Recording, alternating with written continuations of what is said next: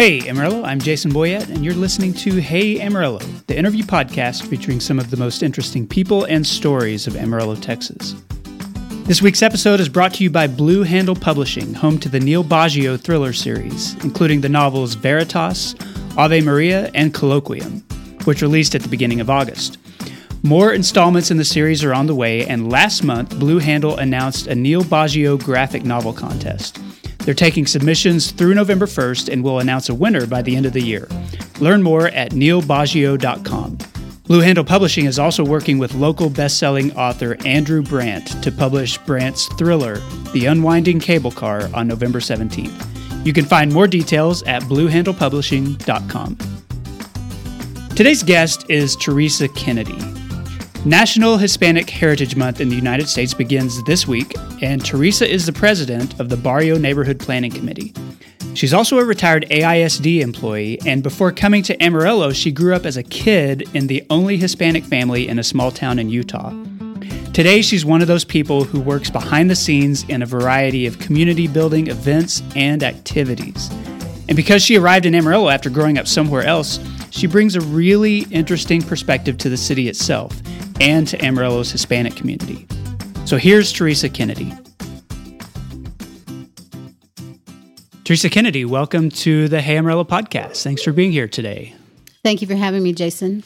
I know you listen to the show, and so I appreciate that, and I'm glad we've had the chance to finally connect so I can interview you. And I want to start the way I start with everybody else out here on my back porch, which is to ask, how did you end up in Amarillo in the first place? So what brought you here?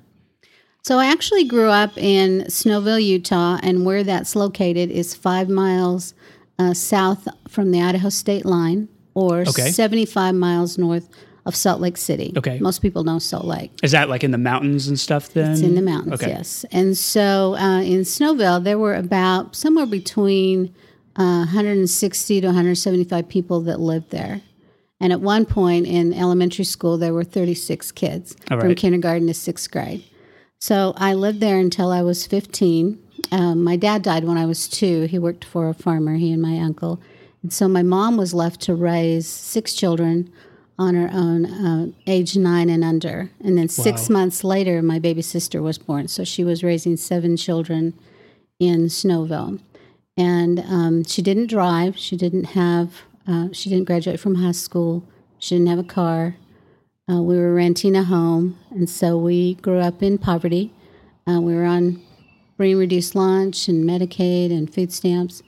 And at age 15, we moved to a little bigger town, Tremont in Utah, about 36 miles southeast. And that's where she bought her first home, and she finished high school and got her GED and so on. So from there, I went to the University of Utah for 2 years, and I was an accounting major. And I chose accounting because accountants handle money, and that was important to me to do that. But during my sophomore year, I realized I didn't care for it. So I took a sociology class and really liked it and thought, well, I want to be a social worker. They help people. And they didn't have an undergrad program there, so my brother was here in Amarillo. And he invited me to visit during spring break, and I took a tour of West Texas State University. Okay. They had an undergrad program in social work. So I transferred when I was 20 in 1981 to Canyon, to WT. How did your brother end up here then? So he joined the military when he was 18, and he was actually stationed here for a while. Okay. And he met his first wife here, and they ended up living here. She actually grew up in the Barrio neighborhood. So tell me a little bit about where you grew up. Was it an agricultural community? Was it like a mountain town? I mean, what was kind of the economy in that area? So it was agricultural. Okay. My father and my uncle, worked for a farmer, and they actually lived out at that farming area until he died, and then we moved into Snowville, and it was 20 miles apart. So my dad just had a first grade education, and so he'd been farming for quite a while. He and my mom grew up in Kansas. Also in this town, we were the only Hispanic family and Catholic family in a community of LDS and white families. Okay. So my aunt and uncle lived 20 miles to the west of us. So even our church, our Catholic church, was 51 miles away. Wow. And so we commuted with my aunt and uncle. They picked us up, and they would take us to church during that time. So with Snowville being so little, there was a grocery store, a post office, a couple gas stations, a little motel, and that was it. You know, being the only Hispanic family, being the only Catholic family, I mean, you've got this ethnic isolation, this religious isolation. You're in a very small town. I mean, did you feel going to school in a small school, did you feel kind of separated from the rest of your classmates or the rest of the community? So we knew all our neighbors because everybody knew everybody at that time. But I did feel different. I mean, my skin color was different. My mother spoke Spanish. My older siblings spoke Spanish. And I remember asking my mom to not speak Spanish in front of my friends because they thought she was talking about them. So I didn't grow up speaking Spanish. I understood it more than I spoke it. And also I knew it was different because having only an LDS church there were nights and afternoons that the rest of the students would go to their church services and we wouldn't. Right. Even during Easter Lent, every Friday we'd walk home 3 blocks to have fish with my mom in our home, and we'd have our religious service during that time as well. So it was different. The great thing about the town was that neighbors were helping neighbors. I mean, most of us were employed by the time we were 9 years old, so our neighbors hired us to do different work. We shared vegetables and gardens and chickens and so on. So it was a very unified group, but I did feel the difference. Because socialization is such a big deal about growing up as a teenager, and when you have this separate social gathering after school, where all of the LDS kids are hanging out and going to church events and stuff like that, and obviously you're not a part of that, it still isolates you a little bit. It prevents you from maybe building a lot of those relationships that they're building in off hours. It does. I remember that all sports activities were through that church. And so if my brothers were going, our sisters were going to participate, they had to actually attend a service. Wow, okay. Of some kind. Or if we went to there was no theater, so if we went to a movie, it was inside their gym. And when we had dance class from school, it was inside that gym. So it was very oriented around the LDS church, and we were not LDS. So it was different. And even when we moved to Tremont, Tremont about that time was probably less than 3,000 people, and so it was pretty similar. So as you see here in Amarillo, about every other block is a church. Well, There it was every other block. It was an LDS church for the most part. So, in fact, literally across the street from us. So coming to Amarillo, or the Amarillo area via Canyon and WTSU at the time, what did you find when you made that transition? How did it feel compared to how you had grown up? It was a shock. It was really a cultural shock for me. First of all, I'd grown up in the mountains and lots of trees. We conspicuously lack mountains here. This is very flat here. You do have 4 true seasons, and we had a long winter, so that was very different. And then the way people spoke was different. The accent, the slowness, the cicadas. Yeah. I didn't know what those were. I thought they were just very loud crickets. Well, we'll hear them during the course of this interview, I'm sure. The wind, it was just very different. And the cultures that are here and the many, many churches.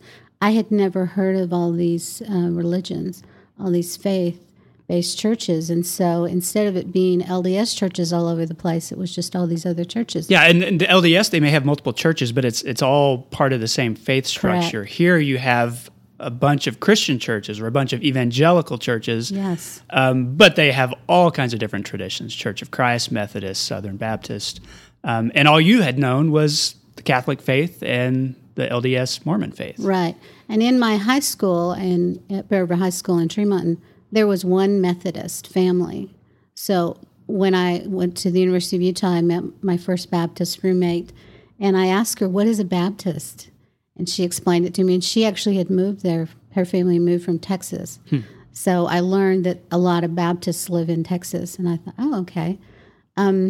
what I did really like at WT were the different cultures, and met people from all over the country, New York, California, people that I hadn't met before. And then there were quite a few Hispanics, and there was a Mexican American student association that I became a part of. And that was really great to see because I hadn't seen a lot of people of color in my community. In fact, I was 18 before I met a professional, a person of color. And I didn't know that Hispanics could be doctors and lawyers and attorneys and and just professional people, teachers even. Because the first time I met someone of color that was a professional, I was 18 at the University of Utah, and she was an American Indian law professor and practicing attorney.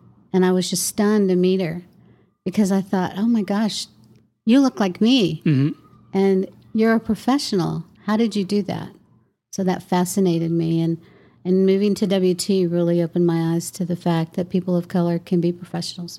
And we'll get to this in a little bit. You've been very active within the Hispanic community, working with the Barrio Neighborhood Association. I wonder, as a student, coming to WT, having not really grown up within the Hispanic culture other than your own family, if there was if there were some challenges in getting to know people, like you said, who looked like you, and being embraced by this larger culture when your experience of it had been fairly limited living in Utah. It was a challenge. I remember graduating in 1979, and there were only 6 Hispanics in my class. And I was the only one that went on to college out of the 6. And so coming here, where I was surrounded by a lot of Hispanics, was very different from me. For one thing, I wasn't fluent in Spanish. I'm still not. And so that was a little different. And then just meeting people from all over the country that back in Utah, they called them Chicanos. Here they called them Mexican Americans. It was just kind of a different way to do that, to learn about the culture. And I had to learn more about my own culture because I didn't know a lot about it, about the celebrations and so on, and just uniting. And I'm glad for the opportunity at WT to be able to do that, to get to know people from there, and then to continue to it now that I'm 59 years old. So I know you've had multiple facets of your career once you graduated. Tell me a little bit about what you went on to do. So because I was interested in social work, ever since I was a little kid, I like to organize things and I like to find resources. If it's free, that's even better. And so I was able to do that as a social worker with the High Plains Epilepsy Association, with the Amarillo State Center. And then in 1991, Amarillo ISD had a brand new grant, and it was Drug-Free Schools and Communities grant.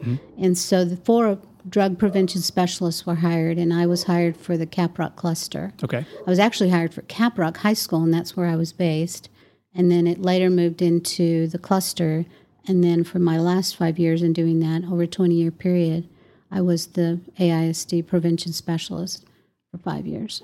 And that was, during a period, where drug prevention was really considered like a very important thing in the schools. Yes. Maybe there's less focus about it now. I'm not quite sure, but I know that in the late 80s and the 90s, everybody was talking about that. So tell me a little bit about the work that you did as a drug prevention specialist. So when we started, it was prevention and intervention. So you might work with a Alcoholics Anonymous group, and then doing a lot of training for staff, training for students, coming up with resources and what to share with them, because at that time we had 53 campuses. Now I believe it's 55. And so we also were able to train high school kids to go into the elementary and middle schools and be able to do skits and programs and stuff, really encouraging kids to be drug-free. And about 1995, they added a violence prevention component to it because we were hearing more about school shootings throughout the country. And so they added that component as well. So it became safe and drug-free schools and communities.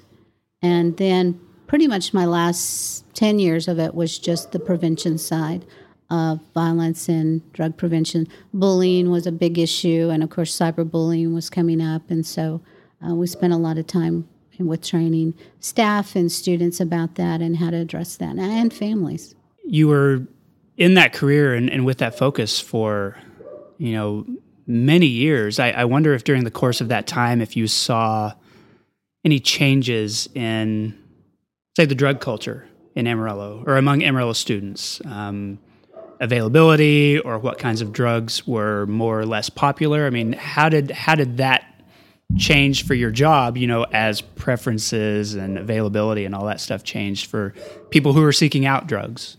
So when I started, a lot of the focus was on alcohol and tobacco. Okay. And then from there, of course, moved into marijuana, then moved into meth, then cocaine, and then heroin. And then we were just talking about different things for kids. And then, of course, the inhalants were really popular at that time, any kind of huffing that was occurring.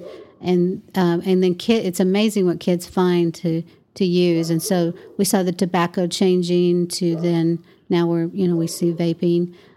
But it just seems to still be very popular to use, and kids will find kind of the strangest things to actually use. And then we saw a lot of paraphernalia that would be hidden, and we had to teach staff, what to look for, where would they hide it, what kind of pen or whatever would they have, and was there paraphernalia inside there, and just how to identify that, whether it was in their shoe or whatever. So there was quite a bit of training that we had to keep up with and share with staff, and especially with bullying prevention, is, how to really encourage kids to see something, say something.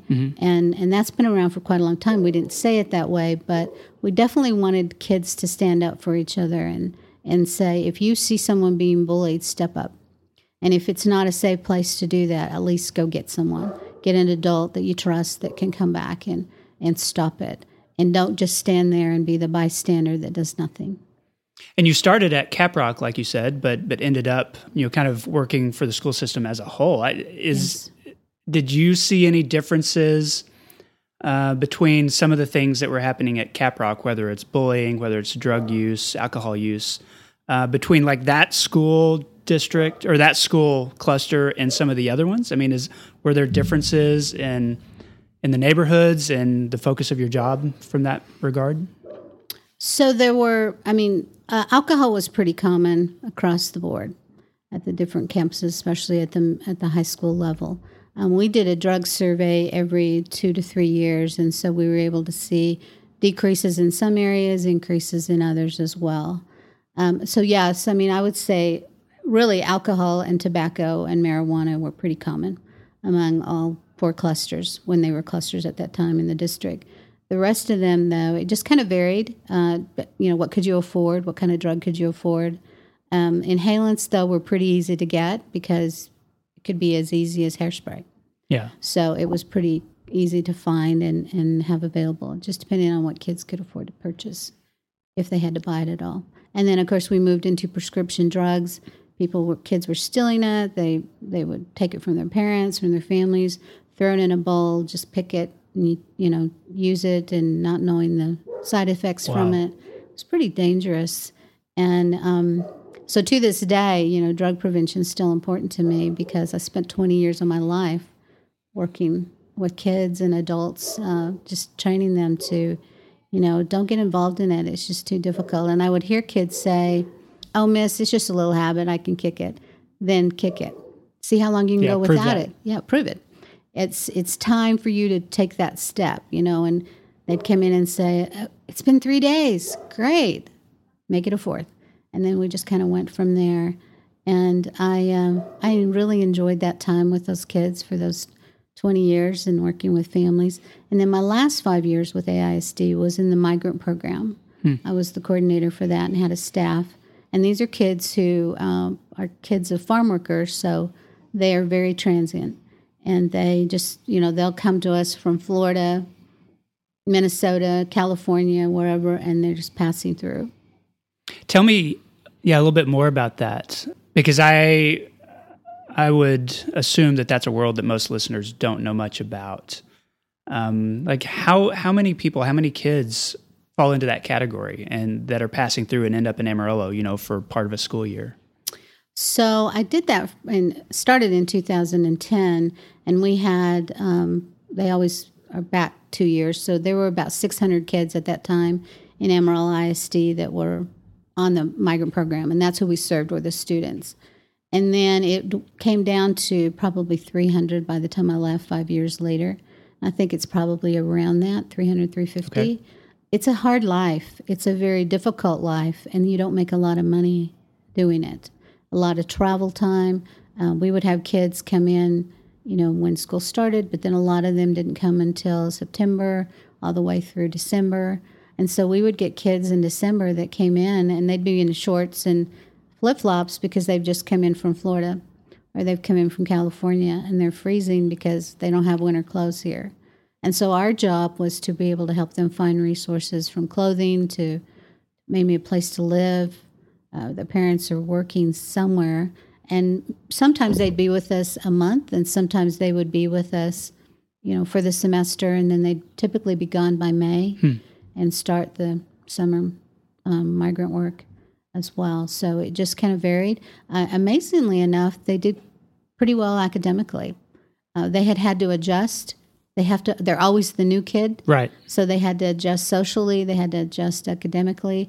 And for these parents, they wanted their kids to succeed. They want them to have a better life. So that was exciting to see. And we had a parent advisory group. We had our officers.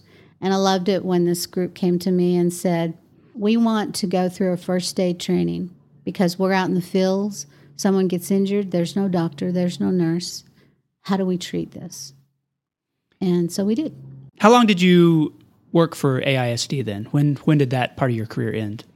So in 2015, after 25 years, I retired. Okay. And then what have you done in retirement? I know you've not just been sitting around. Some people may think that I do that. My husband is also retired, and so we get to spend a lot of time together. I knew, though, before I retired that I wanted to do volunteer work. I wanted to volunteer at my church. I wanted to volunteer in the community. I just didn't know exactly what I wanted to do. So a friend of mine and a former pastor of mine, Brady Clark, said, I love all the work you're doing in our church. I appreciate that. Thank you so much. You're here constantly. I want to encourage you to go outside of these four walls and do community work. Really get to know the people that way and share your faith. And so I was like, okay. So in March of 2017, when the Barrio Neighborhood Committee met for the first time, and said, we're going to do this plan with the city, a neighborhood plan with the city. That excited me. I knew this neighborhood already. I'd worked in it. And the first time I was introduced to it was when I first moved here. And my sister-in-law, her family lived there. But I also was here when I was 12 years old and my brother married his wife. And I visited that neighborhood. And I remember asking my brother, do all Hispanics live in this neighborhood? Kind of seems like it. And he said, not anymore, but they used to. So the neighborhood was fascinating to me, and I'd spent time at Sanborn and Glenwood, Bowie, and Caprock. I was at Bowie for 7 years, Caprock for 13. So I don't live in the neighborhood. I'm 7 blocks to the east of it. Okay. But this was my neighborhood to be able to work with. And you've been instrumental in working with establishing the Barrio Neighborhood Plan, organizing the community, and even chronicling the history of that community with the book that you wrote. So tell me a little bit about that. So in September 2017, so we've already been working on the plan, and the Breakfast in the Barrio group came together at a meeting and said, we need to record our history. We don't have it written down. And so Mercy McGee asked me to head up a task force to work and write this book, a historical book. So there were 6 or 7 of us that came together. Some were residents and some were community people, and said, okay, how do we do this? We've never written a book. We've never published a book. What do we do? So we started interviewing early residents, talking to organizations and businesses that support the barrio that are actually in it and outside of it. And then I remember in February 2018, we had this research done and everything, and it was like, okay, who's going to write it? Mm-hmm. And so I said, I will. So it took us 9 months to get it to publication, and we started selling it in September 2018, and it's called the Amarillo Barrio Historical District book. And so we looked at 14 early residents, and they ranged in age from age 40 to people who are deceased, so they would have been over 100 years old. And the oldest living resident that we interviewed was 95. And so it was great history to collect. I'm so glad we did it. And it allowed us to move from there in this historical book and historical sites to our historical map that we completed in the summer of 2019. And then the mural on 10th Avenue on the underpass allows us to share some of those historical sites. Okay. Tell me a little bit of the reason why that's important. I mean, the barrio is obviously a historic neighborhood in Amarillo, but the history of the barrio is not always, or has not always been included prominently in the history of Amarillo. Right. Even though it was critical to the development of the city. And so I wonder what, you're an expert, and I know that most of my listeners are not. And so could you kind of educate our listeners on why it's so important to record that history, but also like why the barrio neighborhood was so critical in the early growth of Amarillo? So Amarillo really came about in 1887. The barrio neighborhood came about in 1889. So it's only 2 years younger. Wow. This year we celebrate 131 years in the barrio neighborhood. And there were two editions of the barrio neighborhood. The one, if you think where Sanborn Elementary is, off of 7th and Muir, that was the Muir edition. And then the Glenwood edition, think about where Glenwood Elementary School is, off of Houston. And so in 1889 is when it was the barrio was platted in the Muir edition. And it was important because railroad workers were coming here, and a lot of them came and they lived in that neighborhood. They were Hispanic and they lived in the neighborhood. So being in that neighborhood, they needed groceries and to have entertainment and place to live. They typically lived there in that neighborhood. That's where they were allowed to live. And so they would just walk to work to the railroad, literally just in their neighborhood, and be able to serve there. So the railroad was critical to Amarillo. Yeah, I mean, that's the reason Amarillo exists, is as a railroad stop. Exactly. And so we had to have workers, and they were willing to do a lot of the work. It also allowed us to, I was so amazed by the families. That's the importance of recording history. I learned how families came together and built a boarding house or a grocery store, had their own pool hall. You know, there was a theater downtown that they could actually attend. So they really became very resourceful, and they knew, okay, if we're going to have it, we're going to build it. We're going to run it. We're going to run the businesses and stuff. So they had grocery stores and restaurants and so on there in that neighborhood. And I just think it's critical that people know how old we are. We're 131 years old and beyond, and we're just moving beyond that. So I'm glad we recorded it. I want other people to learn about the neighborhood, and there's such pride with these families that live there. It's multi-generational, and so from the young kids to our senior citizens, we want them to know their own history, because being someone who didn't know my own culture, this is really important to me to share that. And not only was the historical neighborhood critical to Amarillo's early growth, but the Hispanic culture and the barrio are a big part of Amarillo right now. I mean, Amarillo's population is at least a third people of Hispanic origin. Correct. And so I wonder if you could talk about the status of the neighborhood now, as you're thinking about the neighborhood plan, as you're thinking about ways to improve the business, improve the neighborhood itself, bring more resources to it. What's the status of the neighborhood now, and kind of where do you see it going? So I'm very excited about it. We will actually unveil the new streetscape for 10th Avenue, running from, it's going to be in 3 phases, from Garfield to Cleveland Street is the first phase. Okay. We'll actually unveil that in September. And to be able to let people see that and have our first street topper as well to be unveiled. And that's the street running from downtown, like taking people into the neighborhood. Exactly. So 10th Avenue, 3rd Avenue, 27th and Ross are our main corridors. So there's 4 of them in our neighborhood. 10th is really critical for us because a lot of people travel that road. Especially, maybe you haven't really thought about, I'm in the barrio, but if you've gone to Tacos Garcia or La Frontera, you're in that neighborhood right there. The minute you start going on the underpass and you see our mural, on the south side is the barrio historical sites, and on the left side is Center City, are the sites for Center City. It really does allow you to start to see, I'm entering a different neighborhood. And the street toppers will allow us to welcome you to the neighborhood, as well as some oval signs that we're having sponsored by different businesses and organizations. And it's introducing you to that. So I'm excited to see. I've seen the streetscape. Mm-hmm. It's really pretty. We're talking decorative lighting, ADA accessible sidewalks, pedestrians walking around throughout our neighborhood, and especially on 10th, bus stop benches, things we haven't had before. It really allows us to just be able to share our neighborhood with other people that want to come from the city and beyond that. And I love these neighborhood plans. The city of Amarillo has been amazing to work with us because it's allowed us to work together.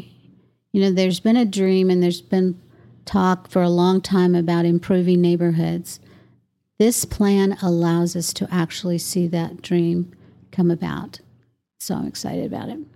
You mentioned that the neighborhood itself was made up of multi-generational families, that There's a lot of community pride built in. There's a lot of business mindset and hard work, among the families there. But it's also been a neighborhood that historically has been under-resourced, maybe hasn't always had access to either the banking institutions, to the business help, to even some of the city focus. Do you see that changing? Do you see this neighborhood plan representing kind of a shift in awareness of some of the issues that the barrio has had to deal with over the years? Yes, I do. I can tell you right off the bat, we're missing 4 types of businesses: medical and dental services, a pharmacy, and a clothing store. And so you had a lady here from the WT Enterprise, Kyla. Kyla spoke just recently. And so after hearing her on your podcast, I called her. I sent her an email, and she called me.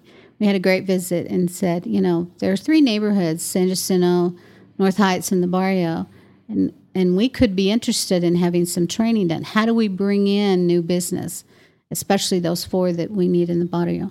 And so we're going to be working with her very soon to have some training done, and hopefully involving the AEDC and then the small business group from WT as well. Those are groups that I have not worked with before, and our group hasn't worked with before as the Barrio Neighborhood Planning Committee. So I'm excited about being able to work with them and learn from them, because we do want to bring in new business. We want to encourage people to live there, work there, and use the resources there. And the plan has allowed us to put in 19 goals and 36 strategies to say, here's what we want to focus on. And so we keep 10 really projects in motion to go, okay, let's focus on this. And with COVID, we have had to just really meet by, at this point, we've just been doing a lot of emails and texting back and forth. Eventually we'll move to Zoom. But it has really, we've had to look at what are the basic needs again. Food, clothing, blankets, things like that for our families, especially our senior citizens. How do we serve them best, our families best? And so I think this plan has allowed us to do that. So there's been a little adjustment with the plan because we have had to go back to the basic needs again. So you grew up in a different place and arrived here in the area, as a college student. But here you are today. So tell me why you stayed. What was the thing about Amarillo that made you think, okay, this is going to be home. I'm going to plant myself here? When my mother allowed me to come and my little sister followed me a couple of years later, She said, I let you go because I didn't think you'd stay. I thought you'd come home. And most of my family is still in Utah. However, once I was here and I'm married at that time, I remember thinking, I like this place. There's 4 seasons. It's not a huge city like Dallas, Houston. I almost moved to San Antonio at one point. And then you get the country very easily. Now, if you could bring some mountains in, I'd be happier, but that's okay. You can catch them in Albuquerque. But it's a neat place to live. It's very family oriented. It's very resourceful. And I like that because I'm about finding resources. If you tell me no, I'm good with that. Just tell me where else I need to go. Where do I need to find the solution to the problem? And I'm good with that. And I think Amarillo allows me to do that. This episode is sponsored by La-Z-Boy Home Furnishings in Amarillo.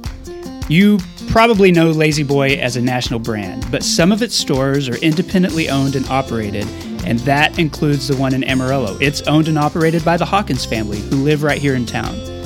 La-Z-Boy is open for business now, and almost everything they sell is American-made, and it's a lot more than just recliners. You can visit Amarillo's locally owned La-Z-Boy Home Furnishings today at 3636 Soncy. And we're back with Teresa Kennedy of the Barrio Neighborhood Planning Committee. Teresa, this is the part of the show I call 8 Straight. 8 Straight is sponsored every week by Panhandle Plains Historical Museum and Canyon on the WT campus.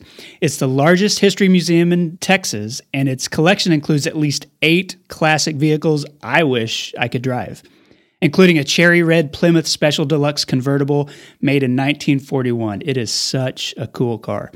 You can learn more at panhandleplains.org. Okay, Teresa, I'm going to ask you 8 straight questions, and as my guest, you get to answer those in as much detail as you want. The first one is relatively new, and I've been asking it the last few months, but what is one thing the last few months, whether it's related to the pandemic or the protests, what's something it's taught you about Amarillo or Amarillo people? It's taught me that we like to help each other.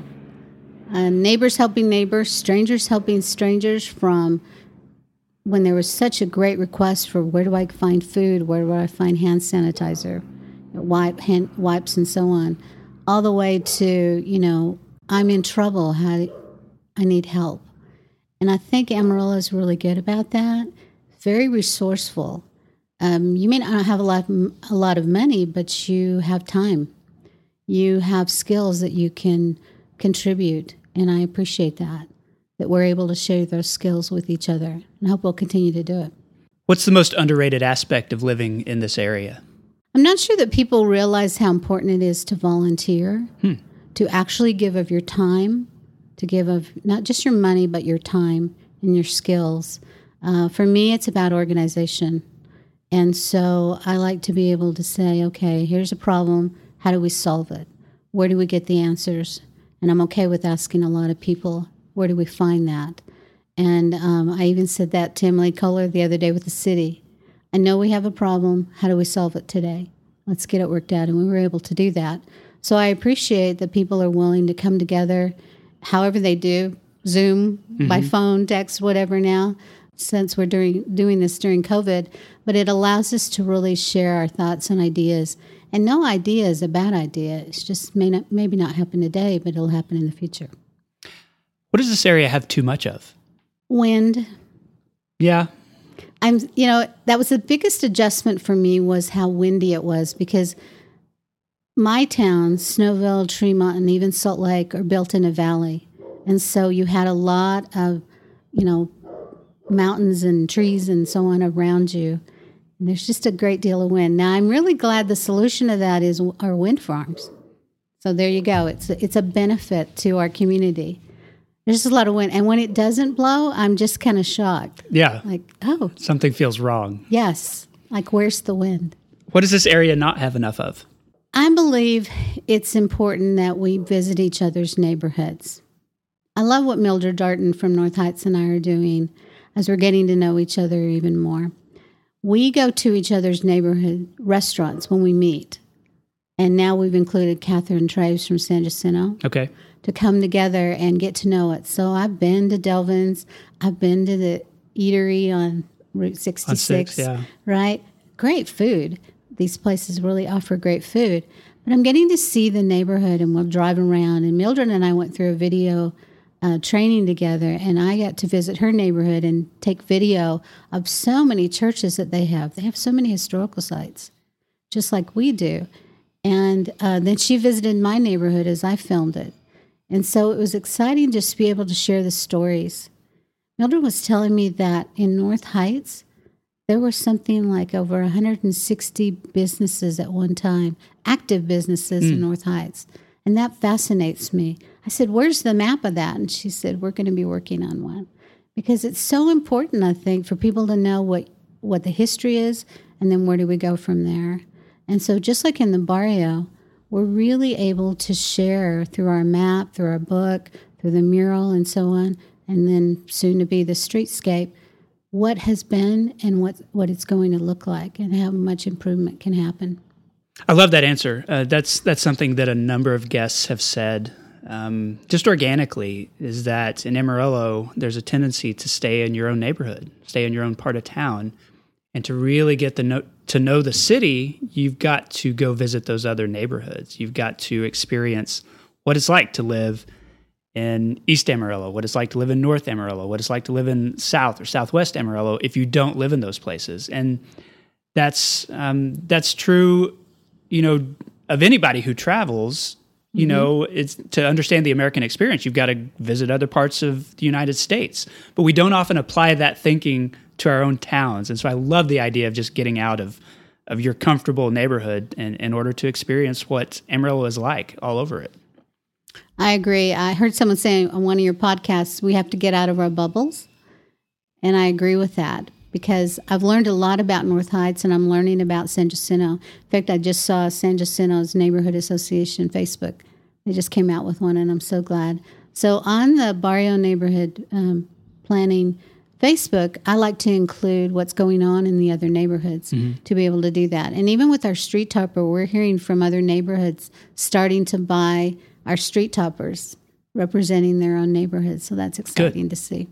How do you describe Amarillo to people outside this area? Maybe when you're talking to your family back home in Utah, how do you talk about this place? Friendly, for sure. That's the first thing. Resourceful. There's a lot of volunteers that work here that give of their time and their skills, and I appreciate that. And I just think when there's an issue like COVID, people really came together and we still are working well together to be able to say, how do we solve this problem? Who has this? What resources do you have? What can I share with you? What can I, how can we help each other? And I really appreciate that about our neighborhood. And it's just small enough to me. I said to my husband today, you really can't get lost in Amarillo. However, I did get lost coming to see you today. Famous last words. When was the last time you went to Palo Duro Canyon? I had to think about that. It was 2005. Okay. We went down to ride horses at the Palo Duro stable. When I first came here in 1981, I took my roommates, or my friends, brand new friends from San Antonio down there to ride horses, and they never did it again. They just didn't get the point of riding a horse. But that was the first time I visited, was in 1981. So right. I've been out there quite a while. 2005, you need to go back. I know, it's been too long. What's your favorite local restaurant? You've already talked about a few in various neighborhoods, but what's your favorite? Tacos Garcia has to be my favorite, on Ross. I spend time there as well, so I like that. If it's Thai food, it's Taste of Thai. So I could go either way. Was food a big part of your family culture? Absolutely. My mother made homemade Mexican food every day.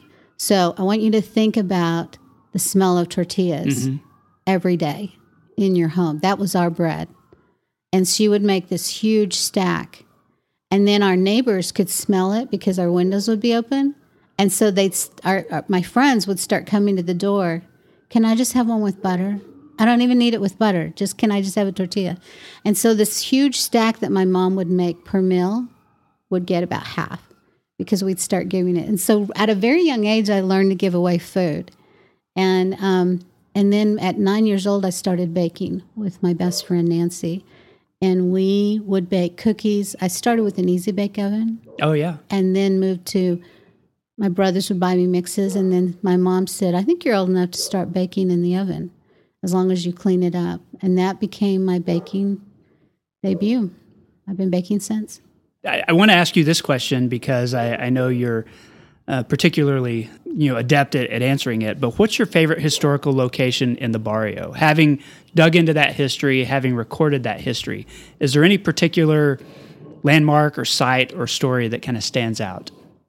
I would say Our Lady of Guadalupe. It happens to be our oldest site in the neighborhood. It will literally be 102 years old this October. The first Catholic church in Amarillo? The first Catholic church. It was Sacred Heart Cathedral. It was actually downtown in 1918 when they built it. And then they moved it to 11th South Arthur. And then now it's at 11th South Houston. And what was so great about it is some of the nuns would go to the, railroad workers were paid on Friday. They would go to these workers and they would ask them to donate to this church. So here's these workers that came from different parts of the country, even from Mexico, that would donate to build a church that they would attend, that they could attend in downtown and then eventually in their own neighborhood. And that church fascinates me. It looks a lot like a mission. Yeah. And then in 1928, they added a school to it. So as we interviewed early residents, a lot of them went to that church, sent their kids to that school, and it's still standing today. The school has closed, but it's really a beautiful place. And my close second is Sanborn Elementary School. Okay. I spent time there. I got to do trainings with staff there and with parents. But also, it's named after the, quote, father of Amarillo, Henry Sanborn. And so it allows people to really look, just looking at that building, so different. The architecture on it is very different. And because I was with the school district for so long, it's amazing that a church and a school would have such significance to our neighborhood. And become central, really, as gathering places for communities. Absolutely. Our Lady was and still is a huge gathering place because it allows people to just relax, accept you as you are. We're in the neighborhood for life. Okay, so that concludes the 8 straight questions. Teresa, I like to end by asking my guests to endorse something. So what's one thing that you would want listeners to know about or to experience in this area? As the 3 neighborhoods have come together, we did a census project together, the Barrio, North Heights, and San Jacinto. We're coming together for a new project to do no-sew blankets for our families. Okay. Especially the families with very little heat or no heat in their homes for this winter. And so I'm going to ask our neighbors throughout the city, all areas of our city, to come together and donate blankets for our families, especially our senior citizens. And we need them by late October to really just be able to share that. That's time that you can give. That's a skill that you have to be able to share with our families. And really, I can't be any more grateful than that, to just say thanks. Thanks, Amarillo, for 39 years of my life here and more to come. And really just not only to welcome my family and me, but to welcome newcomers to our city.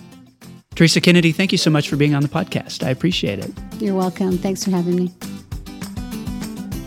And that concludes the episode. Thanks to Teresa for the interview, and of course to Angelina Marie for editing the show every week. Thanks also to show sponsors Blue Handle Publishing and Lazy Boy Home Furnishings, and to Panhandle Plains Historical Museum for sponsoring 8 Straight every week. That's a new thing. I hope you enjoy it. Supporters of Hey Amarillo through Patreon include executive producers Barbara and Jim Whitten, Griselda, Josh Wood, Patrick Burns, Wes Reeves, Wilson Lemieux, Jason Burr, Jess Heredia, Katie Linger, Jennifer Callahan, Neil Nossaman, Ryan Pennington, and Joshua Rafe. This has been episode 162, if you can believe it. My name is Jason Boyett, and I'll see you next week.